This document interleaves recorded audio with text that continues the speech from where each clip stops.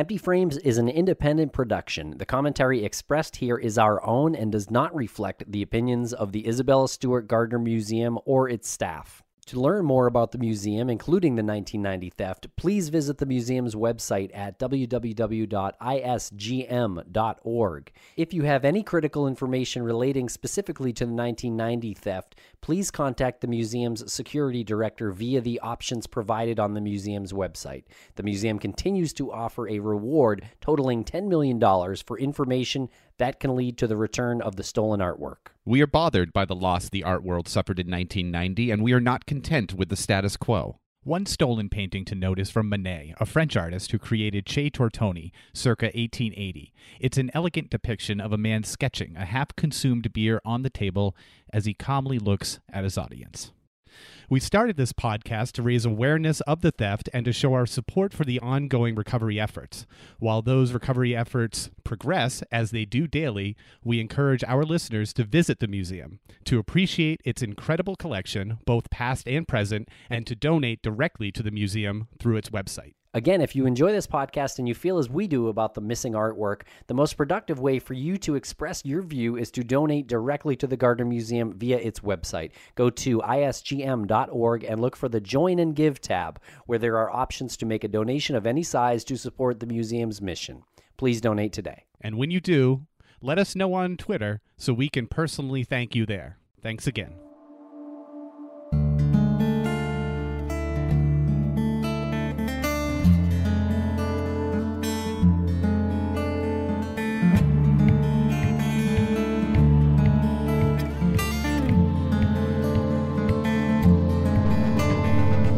On March 18th, 1990, the most audacious art heist of all time took place at the Isabella Stewart Gardner Museum in Boston. Two men dressed as police officers were admitted into the building by security, claiming to be responding to a disturbance call.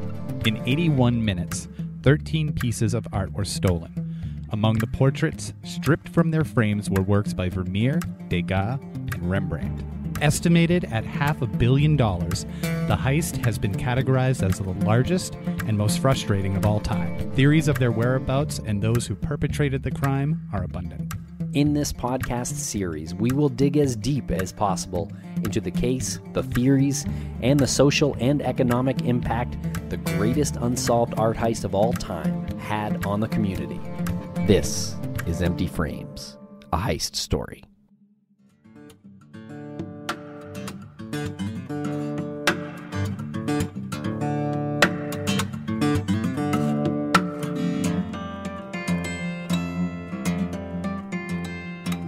Welcome back to Empty Frames. I'm Tim, here today in the Crawl Space Studios with Lance. What's up, Lance? Hey, how's it going? Today we have part 2 of our interview with Ulrich Boser down in Washington, D.C. Of course, Ulrich is the author of the wonderful book, The Gardner Heist. And it was a fun interview when we were down there, listening back on it. It was fun to hear how conversational it was. So, we're going to come up with some bullet points, some talking points, and highlight those as we go on with this episode. And we also have these 2 books to give away. Thanks to Deb from HarperCollins Publishers. She sent us The Gardner Heist by Ulrich Boser, and she sent us The Art of the Heist by Miles Connor and Jenny Seiler. Yeah, these are 2 fantastic books that you really should start with if you're just immersing yourself in the Gardner Heist. These read like movies, like fast-paced movies, and they're full of very important information regarding the heist. You will love them both. So we're going to give them away on Twitter. So if you want one of these books, tweet us at empty_frames, and we're going to select the 2 most interesting theories or thought-provoking tweets. In regards to the podcast or the heist? Yeah, exactly. There you go. Yeah, easy as that. We will select them and we will message you back. So tweet us at empty_frames and you might be getting a book mailed your way. Who doesn't like to read a book?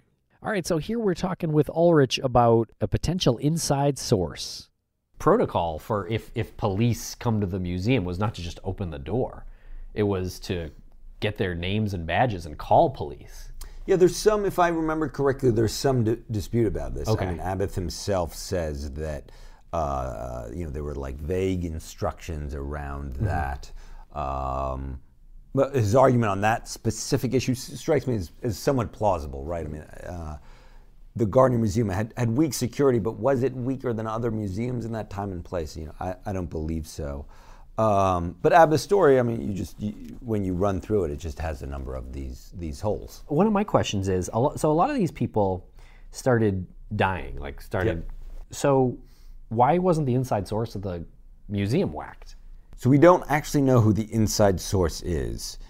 If it is Abbott, I mean, he's been brought in front of a grand jury, and the grand jury bar is low. They looked at the evidence, let's assume them to be reasonable human beings, and they were like, there's just not enough here. So now the other thing is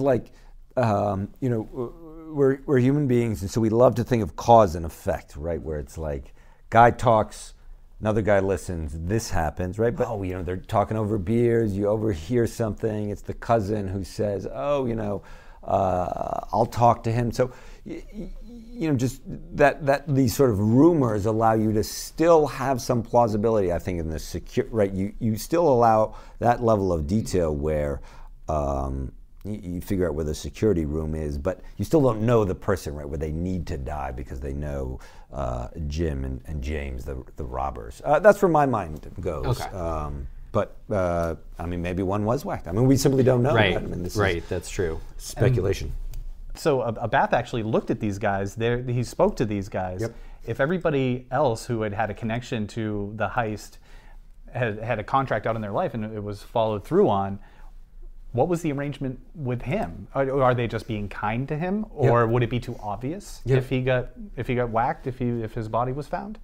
I mean, the other thing about Abbott, he's a curious guy, and for that matter, and just he's got a nice dose of weirdness, and to a degree, I admire that. But there are these just holes, right, where he says the sketches of the thieves were terrible, but you're like, well, actually, you were kind of the person who was responsible for that, right? Like, you shouldn't have, not that he had signed off on them, but, they weren't drawing them out of thin air, right? They were going on his account, to some degree, the second guard's account, but he was the person who really had a visual on them. There's a dotted line to a guard, in my opinion, and we just don't know who it is and how that information sort of comes through. Does it come through a girlfriend? Does it come through a boyfriend? We don't know.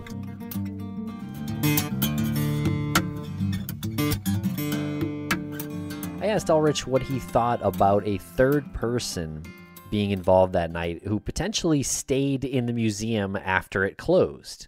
And based on some accounts, there is some precedent for this. And here's what he said. The security was weak, but the museum's it's not the Metropolitan Museum of Art where you have just like whole wings. Maybe, if there's some specific place. Anyway, that details I struggle with a little bit. And here we ask Ulrich real quick his opinion on the timing of the heist, that being St. Patrick's Day in Boston. Yeah, I think it's intentional, right? Yeah. So my operating theory, just to lay out, my bias, right, is that David Turner is one of the people who's really keenly involved. And when you look at the Bull and Finch, when you look at Loomis, there's a thread there where you can see that they like these, or he likes these thieves if he, was involved in them on these types of event festivity days. Right. Yeah, and his likeness is very similar to the composite sketch. Oh yeah. Yeah. So we have this evidence that connects David, so his to the composite. When I spoke to him, there's this kind of vague bragging he denies, but then seems to insert himself. Clearly, anyway, we could go into greater detail, but that gang seems part of it. The use of the word mate by one of the thieves is pretty interesting. Let's hear what Ulrich has to say about that. Right, people have used that to create this Irish connection. It's hard for me to see a lot around it, but the sourcing on that is also odd, right? It's like it's never entirely clear, right? It's not in the police reports, right? So is it like? I think it's in one of the articles. It's in one of the articles, but when you look through the police reports of that night, which have quotes, It's always a little bit unclear to me where exactly that comes from. No doubt the FBI has a lot more information than we do. We talked about it a little bit in the first interview, but what do you make of this Tom Mashberg and Youngworth, William Youngworth? Yeah.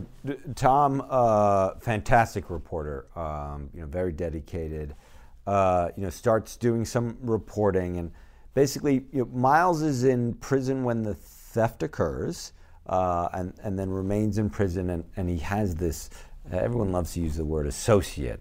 He has some colleagues, some friend, this guy Billy Youngworth, who's on the outside. He has an antiques dealership. He plays a role in the return of something that someone once described as like a turd, but it was like some antique. I forgot what it was. I'd have to go. Oh yeah. We actually just looked that up. It was something from the State House. It was the State House. Yeah. He has a connection to Youngworth. He has some understanding of this, kind of art world. He's shown himself to be someone who can return, or at least facilitate the return of items. I'd have to go back and reread, but over time, he and Mashberg appear to develop a relationship, and then at one point, Mashberg is taken to see a replica of the Storm on the Sea of Galley, and then given these paint chips. If you look back on them, the idea is sort of, that Billy Youngworth is sort of either negotiating with Miles or negotiating with friends of Miles to return the paintings, but the paintings don't come back. I think it seems like a complicated process, getting someone a lesser charge for paintings. Using the paintings as the leverage to reduce the sentence. Yeah. But not totally unusual, right? Not unprecedented, just like a long process that seems like it can go wrong a lot of different ways. Sure. I'm wondering why it's easy to write off the Mashberg sighting as a replica, even though he said that it was a replica. Yeah. If you start with the timeline of this visit to this warehouse in Brooklyn, he's taken there by somebody who's got connections to organized crime and connections to, rumored in the heist itself. Yeah. He's taken to this warehouse by this person. He sees something that, is obviously, it's a dark room. They're shining a flashlight on it. It's got the edges that have been cut away.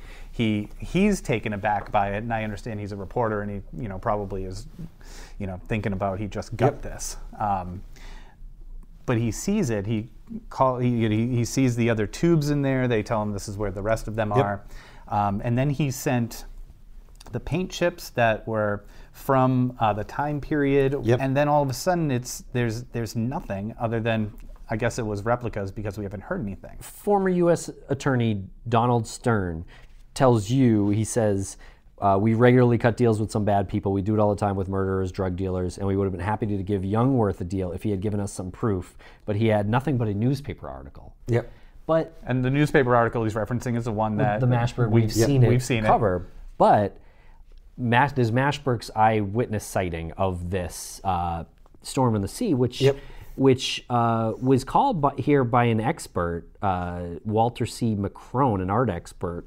He said everything is utterly perfect from a canvas, based on the 25 pictures that Youngworth sent to Mashberg. He said, the art expert said, everything is utterly perfect for a Rembrandt paint layer, and none of the indicators that would show it to be inauthentic, modern materials or other errors forgers make are discernible. And then the FBI said, well, that wasn't a Rembrandt. And Youngworth said, well, that was from the Vermeer anyway. So there's three things. There was the eyewitness sighting that Mashberg had that, based on his eyewitness account and this art expert, it sounds like that was the real painting.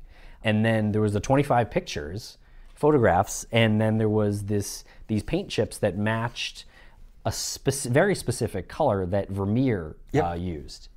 So why is it so easy to write it off as this was just an elaborate hoax? I think what we have is Mashberg pursues this story. He gets what appears to be, in art, or at least in my category of like robust evidence, right? It's, one alone, maybe not, but all of them together suggest that there's something there. You see these headlines in Boston newspapers. It feels very clear that the museum is about to return these. We know that Youngworth also gets money. These aren't like life-altering changes, but we're talking about incentives, right? So My understanding is, the federal government is like, okay, we got this newspaper reporter. We're going to offer you a deal, right? Offer you a deal, bring us the paintings. And the more they are like, you just show up at this time, bring us the paintings, we give you the money. He doesn't show up. They are, continue to be more flexible, say, show up with the paintings, we need more proof, we need you to bring in the paintings, and nothing ever happens, right? So it ultimately becomes a dead end, and when it's a dead end, where you feel like, oh, there's all this evidence, I wouldn't say hoax, right? I mean, hoax is that I came here on a unicorn, but there seems to be a problem, right? So either Jungwirth thought he had access to the paintings and then doesn't have them, right? So he turns still to a different associate and is like, it's time to get up and deal, and he can't get them, or whatever, right? The locker code doesn't work. I'm not sure, right? Or he's just sort of always kind of dealing a little bit in secondary rumors.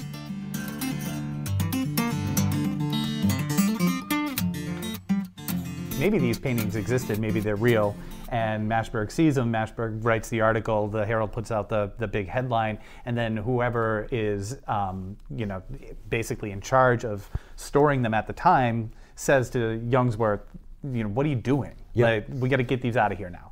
Yeah. And then he starts playing the game with the feds and saying, I can get them here, I can get them there, and maybe that's where it all falls apart. If you're sitting in the Gardner and there are these details that none of us sort of know, right? I mean, we can, specific stickers on the back.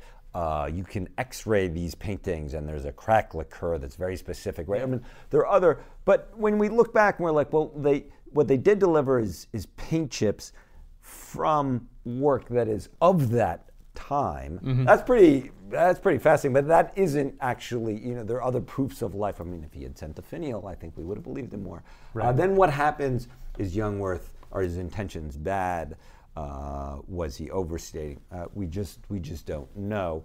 My dealings with sort of Jungwirth and then Jungwirth's associates, I mean, it was very slippery to sort of get to the bottom of it. I had a hard time getting to Billy. When I think of these two camps, right, Jungwirth versus the feds, generally one should go with a little bit with the feds. Generally have a marred but generally good track record. Robert Gentile, yep, the low-level mobster who had his place searched in Connecticut. Yep. They found some evidence in a false bottom shed. Yep. A list showing what the Gardner artwork would bring on the black market. We've talked about organized crime, right? But there's two ways of thinking about organized crime. There's basically like three of us decide we're going to rob, we're organized and criminals, that makes us organized crime. And then there's people who are really much more clearly affiliated with a mob. You see that in Bobby Donati, you see that with Mello, and then you see that with Gentile as well. Yeah. Right. There's a high-level circles, there's the mid-level circles, there's the sort of the workers, the bootsmen. Yep. How easy is it to get your hands on police uniforms? Yeah. Right? Have we written that off as have we written that off? Like they went to iParty? From what the description is, they had like the whole getup. They had the raincoat. Yes. And yep, they had even the little kind of things and little lapels. Yeah, the little BP right there. Yeah. And we wrap up this interview with Ulrich by making an attempt to connect the dots between all of these names that are out there, the Gentiles and the Miles Connor and the Donatis, and there's so many names, so we spread out some paper on the table and we start to make the attempt to connect the dots of these POIs.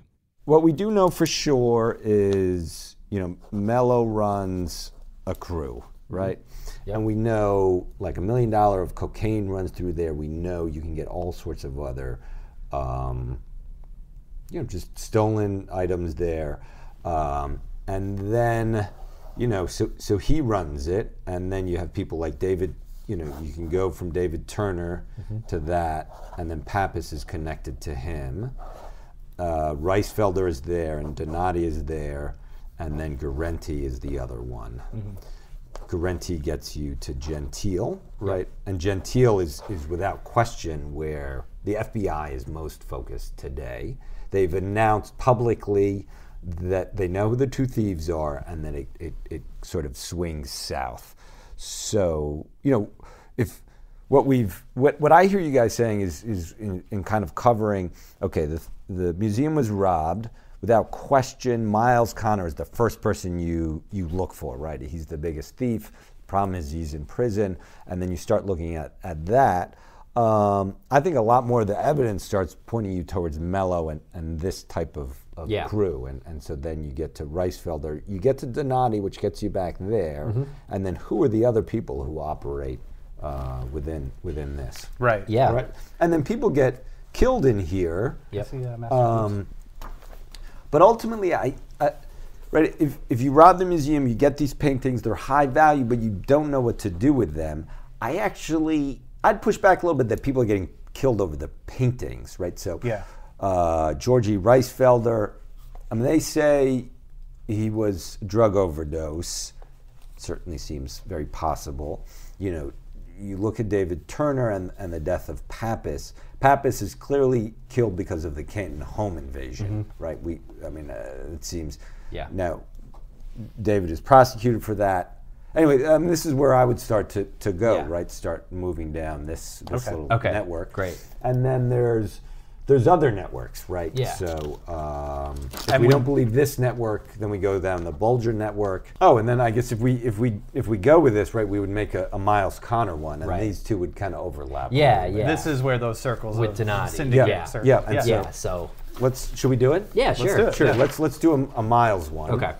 Right. We got Miles, and then to Miles we get Billy, and then like Bobby Donati gets us kind of over here. You have Salemi, who should actually. Well, I mean, if we're really gonna do this, like Salemi is a whole nother crew, and that is like the real Costa. That's the real Italian mafia. And Mello's, for better or worse, if you were alive, you'd be upset that he's kind of a little bit on the wannabe side. Right. Okay. But then Salemi owns like a true crew, and then and they're competing with Bulger, and then there's Patrick Nee around here somewhere, right? He eventually kind of comes in with. Have you guys come across him? I don't. That name is. He had another book. He's the most logical person to explain the Irish connection. Oh, okay. So I mean, I really trust Tom's reporting on this. He is here, also putting forward the Lenny DiMuzio and George Reisfelder theory. That seems to be who the FBI thinks. You think? Yeah, it's hard to say.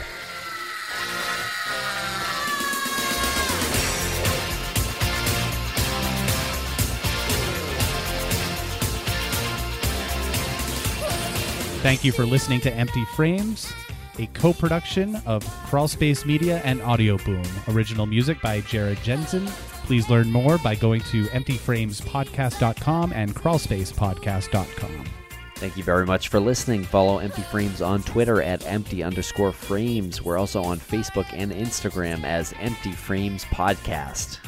We're back in 2 weeks, and we talked to former Gardner night watchman Jeff Rockwell. So you stopped working at the museum in 1987, and the heist, of course, happened in 1990. So you weren't interviewed by the Boston police or the FBI or anything, right? No, I was interviewed by the FBI. You were? Yeah.